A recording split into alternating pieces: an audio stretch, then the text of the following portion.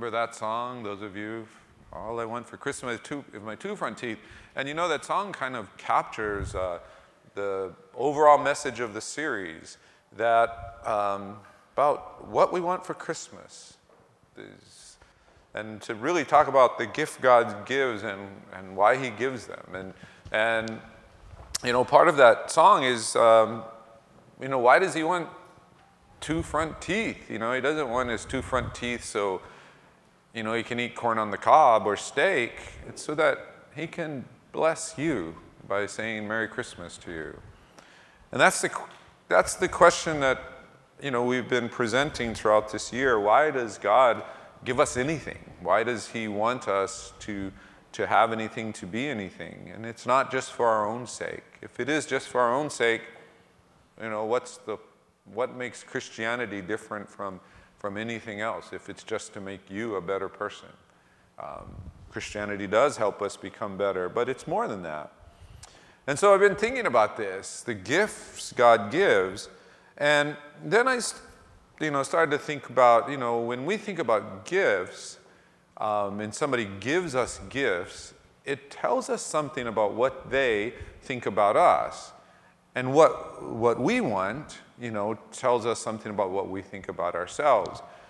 And last week we talked about the Neiman Marcus, you know, gifts, and you know, the Aston Martin and the private jet to 5 different places around the world. But this week I wanted to talk about, you know, gifts that you might get where somebody's trying to maybe send you a message, let you know. Like, has anyone ever gotten one of these gifts for Christmas? I think it's a teeth whitening, toothbrush, or deodorant. You know, if you get that, somebody maybe trying to send you a not so subtle message, maybe a big old, you know, container of Listerine or something. Well, what about this? What if you decide to get a book? Get your house clean now, okay? Maybe it's probably not the best gift because the message isn't, you know, it's kind of not so subtle. Or how about this book? Anger Management Workbook for Men, okay? I know some of you, if you want to jot down the author and the publisher name, you can do that right now.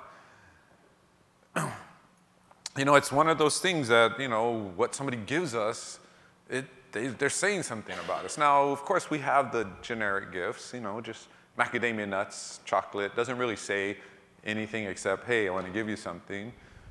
But people that we really think about, we really, you know, kind of wonder, you know, what should we give them?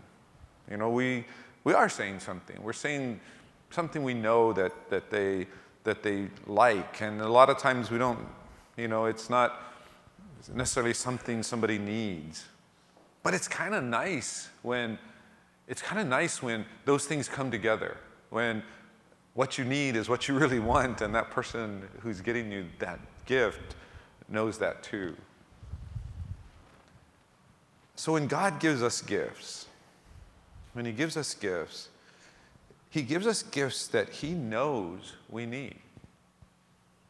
He knows these are things that aren't just like nice little extras, but they're things that we need.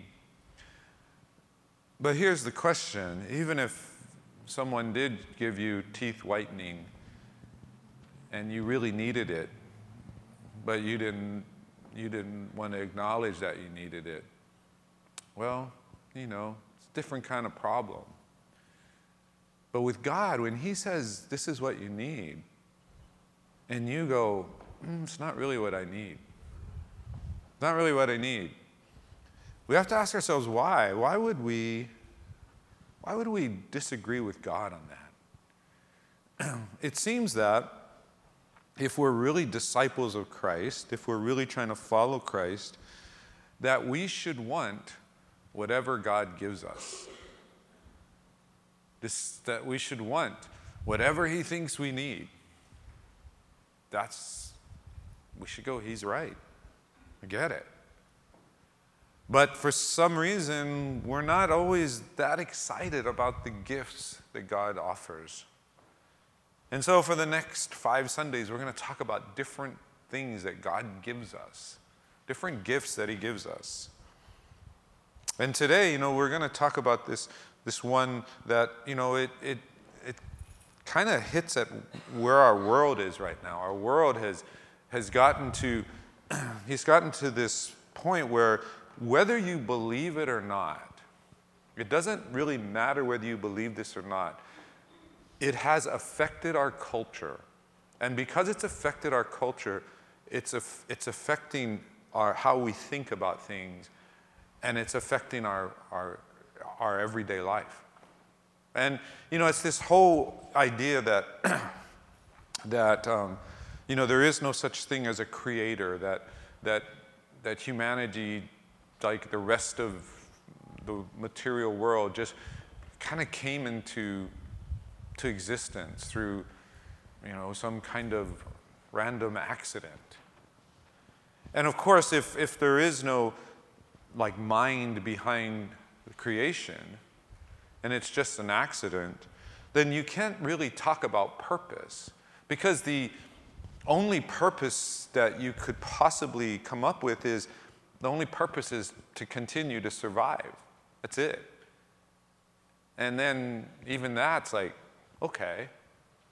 But there's no real purpose. Any purpose that we have would just be one that we would have to self-generate. Because if you actually believe that everything was an accident and there's no purpose, then there's also the other belief that all of this is going to end someday. It's not a doomsday that you read in Bible or Nostradamus. It's what science tells you. Science tells you that eventually our sun is going to go supernova, and all that we know is gone. Everything that we think is forever is gone. It will be as though it never existed.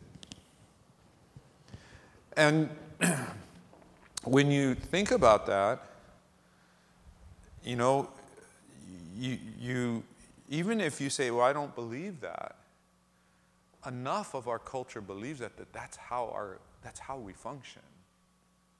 That's one of the reasons our culture is dominated by this view of what's sometimes called existentialism, that all that really matters is what's happening right now. In fact, it's all that's really real. And you might go, well, I don't believe that. Let me just tell you this,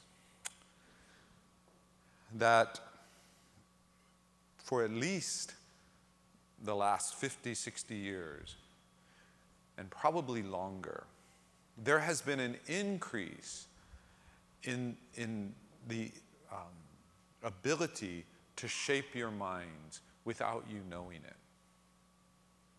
And you might go, oh, what is this? Is he talking about school? Are you talking about mind control? No, I'm just talking about advertising.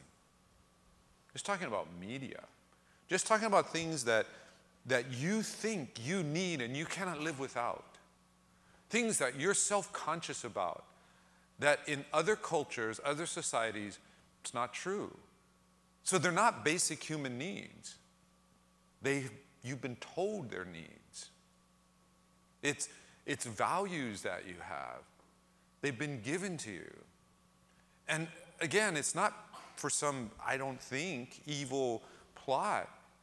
It's simply so businesses can sell you stuff. They want to influence you. They want to understand you to a certain point and then influence you to buy products. Whether they're intending to do this or not, what's happening is your values are being shaped. Now, they still look Christian to you. If anybody asks you, you'll still say, God is the creator of all things. We have this eternal purpose, this whole thing about faith and love. We'll still say all that, but we live just like everybody else. we're still just as materialistic. We're still focused so much more on what this world has and the things that fade. We're still obsessed with our own entertainment.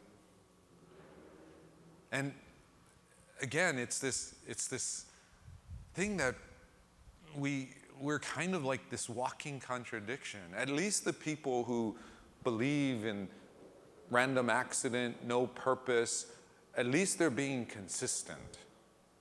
We're not. We say we believe something and we're living another way, and we don't even know we're doing it. So we are affected. But here's the thing.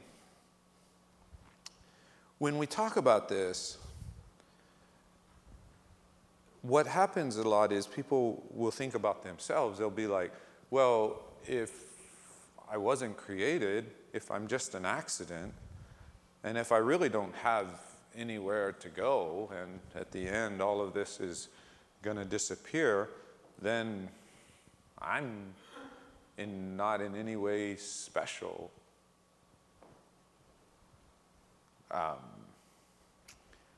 We think about that, but here's the thing we don't think about. We don't think about the other side of that.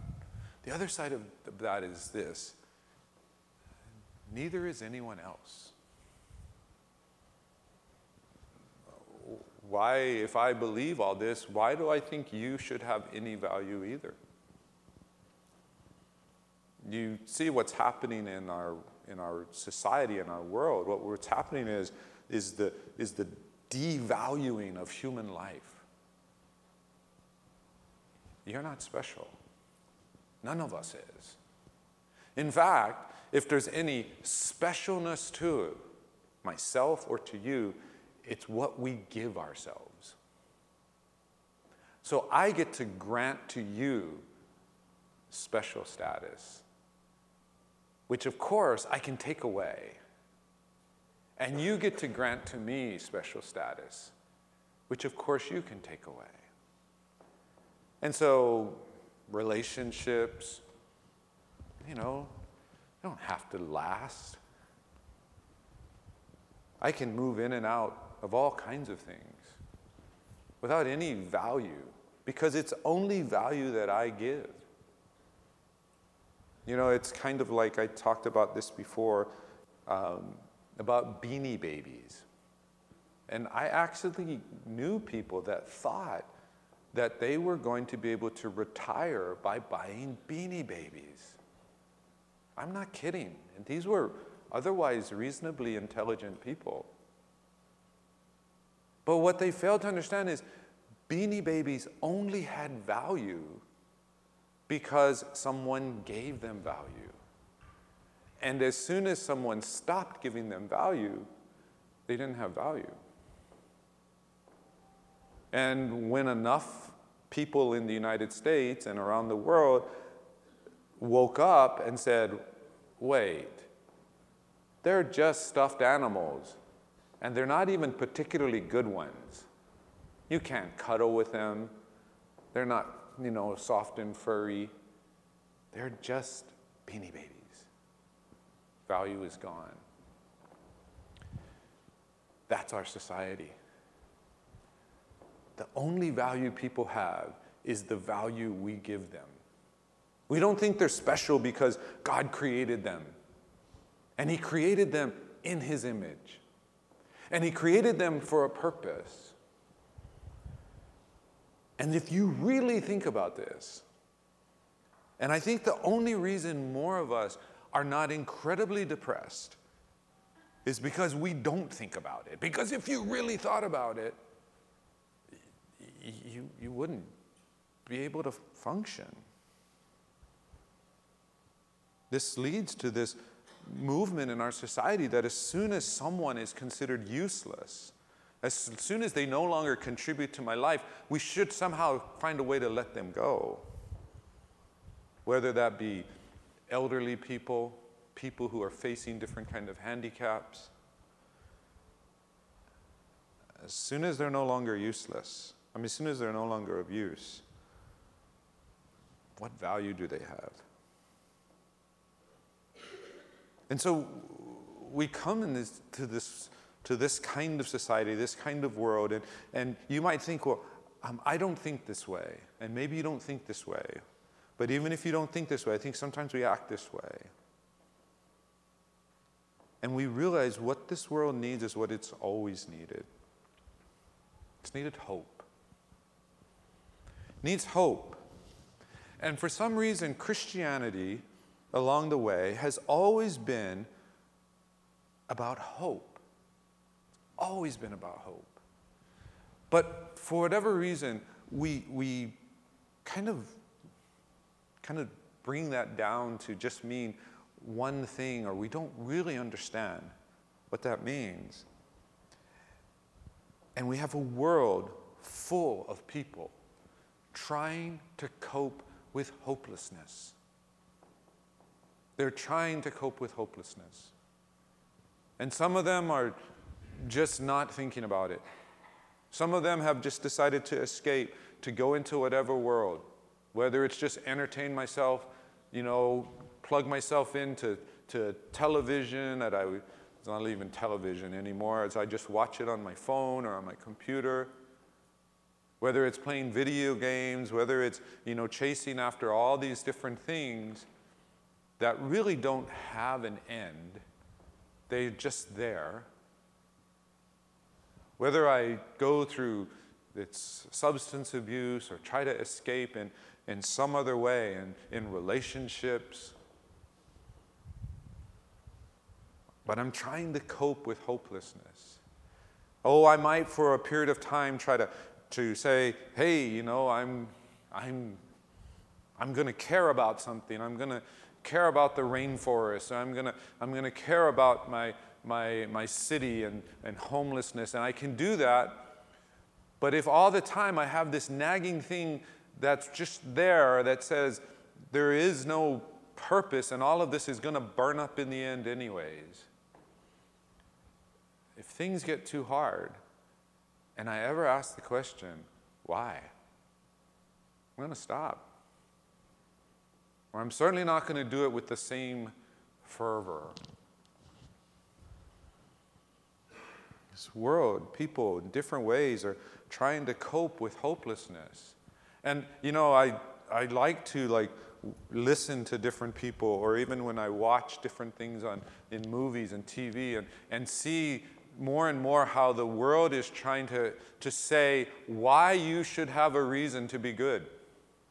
Why you should have a reason to care about other people. And they're trying to tell you why you should when they don't believe that there's any absolute truth. And they're doing all they can. It's a world that's dealing with hopelessness. It's a different kind of hopelessness than what we find in the first century. When Matthew is going to tell this story about the birth of Jesus, it's different. He's talking to these people, these Jewish people who've been conquered by the Romans. It's been not quite 100 years, but for about 70 years they've been conquered. It's people that some of whom are born into certain levels of the society, and there's no upward mobility. That's it. This is life. And it doesn't seem like there's any hope. Oh, they hope a Messiah is going to come. And different ones have tried, shown up. They've all lost. And it's in this situation that Matthew writes these words. He says, "Now the birth of Jesus Christ took place in this way. When his mother Mary had been betrothed to Joseph, before they came together, she was found to be with child from the Holy Spirit. And her husband Joseph, being a just man and unwilling to put her to shame, resolved to divorce her quietly. But as he considered these things, behold, an angel of the Lord appeared to him in a dream, saying, Joseph, son of David, do not fear to take Mary as your wife, for that which is conceived in her is from the Holy Spirit. She will bear a son, and you shall call his name Jesus, for he will save his people from their sins. All this took place to fulfill what the Lord had spoken by the prophet. Behold, the virgin shall conceive and bear a son, and they shall call his name Emmanuel, which means God with us. When Joseph woke from sleep, he did as the angel of the Lord commanded him. He took his wife, but knew her not until she had given birth to a son, and he called his name Jesus. It's a familiar story, something that we've read and heard, and different times we hear different facts along the way. And by the way, if you want to hear more of that kind of stuff, come on Wednesday. Wednesday nights we do a Bible study based on our sermons, and we unpack some of that. But one of the things that Matthew is doing is he's telling these stories, and he's telling it in a particular way. He's at this point establishing themes that he's going to repeat again and again and again throughout the gospel. Important themes. And he's trying to help the people understand not just what happened, not just history. That's not the main point of the Gospels. The main point of the Gospels is to tell us, and tell his readers, okay, what do we take from this? What can we learn? How should we live?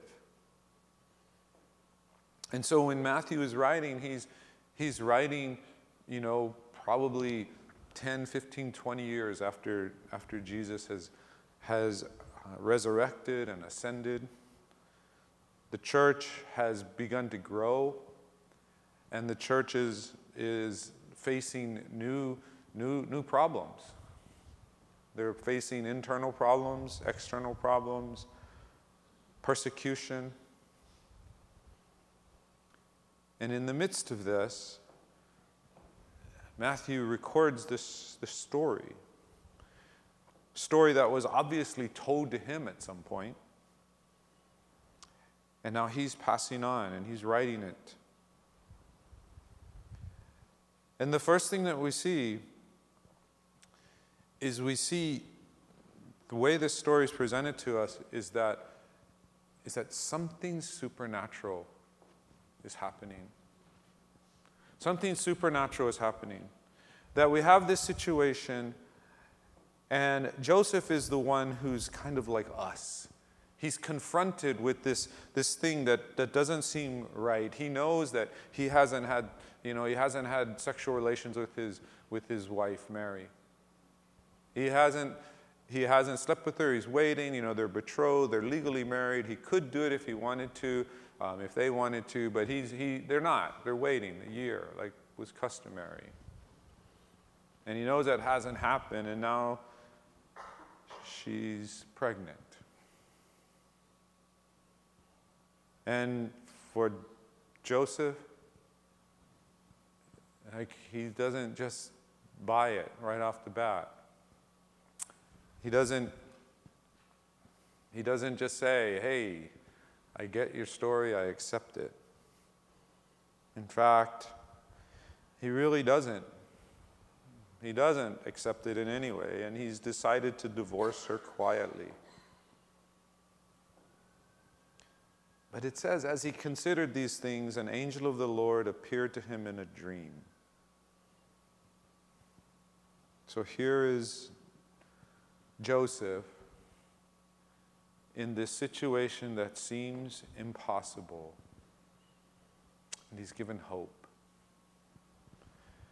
He's given hope, and the story is told to us so that we might have hope, and the hope is that God can do the impossible.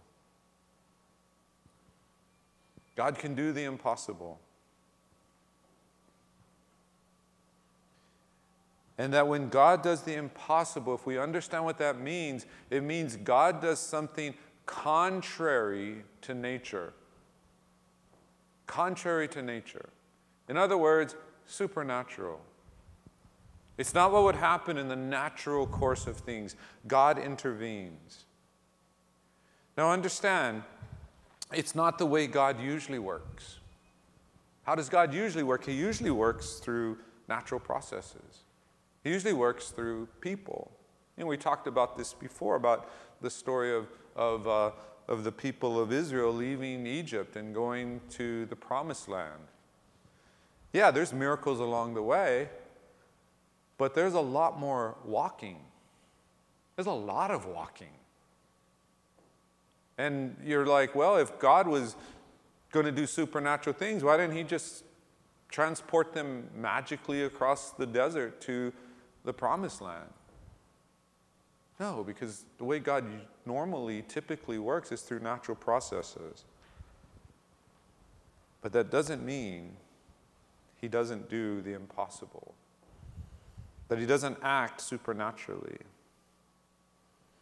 Now, you can think about this, but I don't want you to think too much about it because then you might miss the main point. But you can think about this, that could Jesus have come into the world in different ways? Sure. Sure, he could have. But here is what is supernatural. Here's what is impossible. It's what Katz read earlier. God became man. We call it the incarnation. Something happened. Something happened that actually goes against this biblical principle that's repeated again and again in Scripture. And it is this. It's that like begets like. And we've talked about this before. Human beings beget human beings. Dogs beget dogs. Cats beget cats. Apple trees beget apples. But here's something impossible, something miraculous, something supernatural. God became man. It's not the way things are supposed to work, not in the way that God set up the world. God became man. God can do the impossible. Mary was pregnant even though she had not had sexual relations with a human being or anyone. It's from the Holy Spirit. And the impossible feeling that Joseph had, how he would ever have to be able to deal with that, it's dealt with.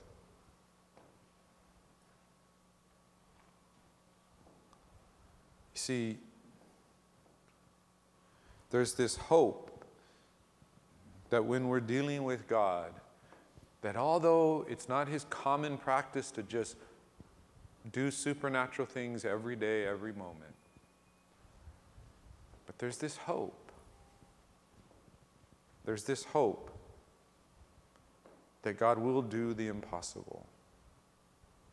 But we need to understand, God doesn't do impossible things just because we want him to, just because we think we need him to. God doesn't do miracles just to do miracles. He's not just showing off. A lot of times things that we think are miracles are not really miracles. They're simply us believing in God and believing in how he has made us so that we do way more than what we thought we could. Sometimes it's not impossible, it's just highly improbable. And sometimes we see things that we think are miracles that aren't really miracles. We just haven't considered all the factors and variables that come into play. But God does do miracles. He does do the supernatural. And at the beginning and at the end of Jesus' earthly existence, we see that. See the incarnation, and then we see the resurrection. God intervenes. But it's for his purposes. It's for his purposes. It's not so you can find a parking space. I think we trivialize God working supernaturally when we pray for a parking space. It's not that God doesn't care that you get a parking space. It's just that supernatural things, when God does miracles, it's for his kingdom purposes. Now, if you getting a parking space allowed you to, do something for God's kingdom, well, maybe that's true. But if it just made you walk less when you carried that big TV, well, maybe not. But here's the key. This is the gift. The gift is hope, because when something looks impossible or truly is, we have hope. And here's the hope. The hope is not that God will do what we think he should do. It's not that God will get us out of our problems. No. Here's the hope. The hope is that his kingdom will advance, whether we live or die, whether we succeed or fail, whether he heals us or we remain sick, whether we're rich or poor. No matter the situations, his kingdom will advance. And that God hasn't abandoned me in my problems. He's there with me. And he can use everything for his glory. But it's not simply the hope that he will get me out of my misery. And that's hard because that's not necessarily the Christianity we grew up with. It's not necessarily what we think should happen. It's one of these things that when we really believe in God's cause, then what matters is God's cause. Not my personal success, not my personal fulfillment. And that's hard. It's really hard. But we put our hope and our trust in him. Because you know what that does? What that tells me is that whether I live or die, I don't do it in vain. You see, everybody else, people who don't believe in a creator God, people who believe this is just a cosmic accident that's someday going to end, people who believe in that, they have no way of truly believing, truly accepting that what they are doing is not empty. They can fool themselves.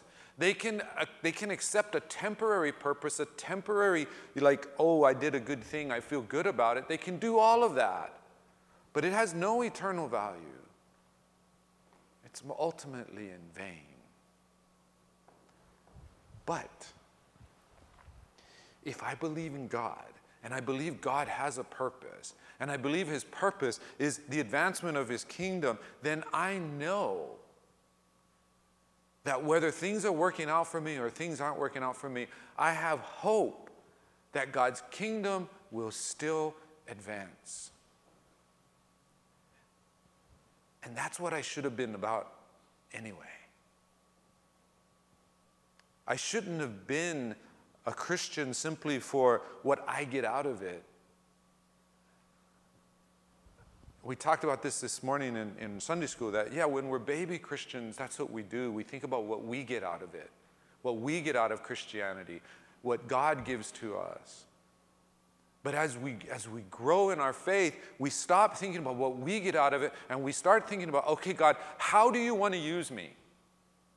Why are you giving me these things? Why are you teaching me these things? Why am I developing and growing in this way? How do you want to use me? And you see every blessing from God as a way to somehow bless others. It's about his kingdom. As we mature and as we grow, that's what it is. That's what we get. That his kingdom will advance. I can have hope. I can have hope that if my life had to be given for the cause of Christ, I have hope that long after I'm gone, when no one knows my name, when everybody who knew my name is gone, his kingdom will still advance. He gives us hope. He gives us hope that when we're alone and afraid, Joseph feels abandoned. The one who he loved most abandoned him. And now he doesn't know what to do. And he's afraid. And that's why the angel says, fear not. Fear not. And the angel doesn't say this, but I think looking back, this is what Joseph should have heard the angel say. Fear not, you are about to do something very hard physically, emotionally, socially. You could lose all your friends. You're going to have to leave your business behind and flee to another country. People are going to talk about you. You're going to feel shame. All of this is coming on you. But fear not. Fear not. In fact, you're not even going to be around to see this all come to fruition. You're going to be out of the picture. But fear not. Because you have been entrusted with the Savior of the world. Fear not. See, Joseph his fear wasn't going to go away because God was going to take away all the problems, because God was going to make it easy, that God was going to have King Herod change his mind or die. No. Joseph is still going to have to do some really hard things. And he's not even going to get to see the finish line. We don't have any evidence that he sees Jesus do anything that we read about in the Gospels. He doesn't get to see it. But he says, you're entrusted with the Savior of the world. Fear not. Fear not. And finally, we see here the hope that we can be saved from our sin. That Jesus came, the Savior of the world, to save us from our sins.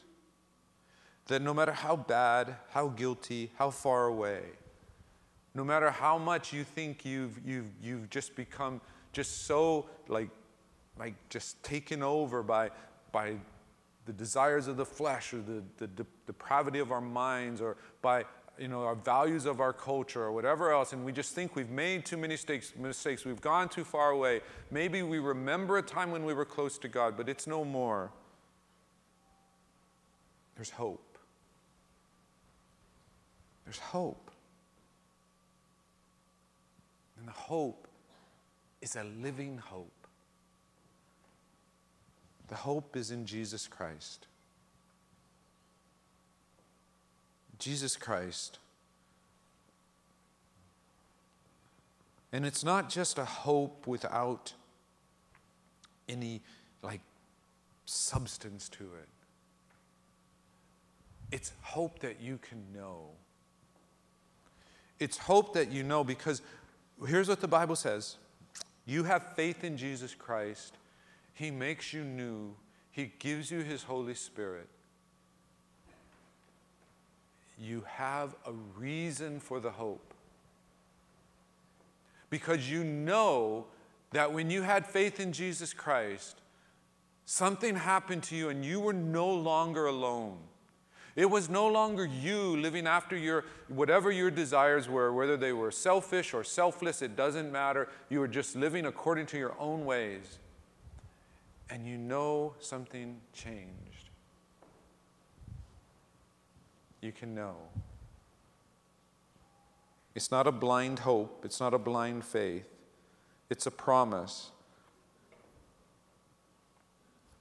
It's a hope. And it's a hope that is offered to the world. It's a hope that Christians should realize. And when they really understand this hope, they live in that way. Because they know their value. They know their value in that they were not just created by God, but they were created by God because God loved. And they weren't just created, they were saved. And they weren't saved from danger that God put us in. They were saved from our own rebellion. That even as enemies, that Christ still died for us. And we have hope. We have hope that our lives now are part of God's kingdom purpose. That as we live faithfully, that we know nothing we do is in vain. We have hope. It's the first of the gifts that God gives us. It's hope. And really, it's the only hope. When we look at our world and we look at the different ways our world thinks that it should solve all of its problems, we know how this ends. What's happening in the 21st century is just going back over what happened in the 19th century and the 20th century. And we know the hope.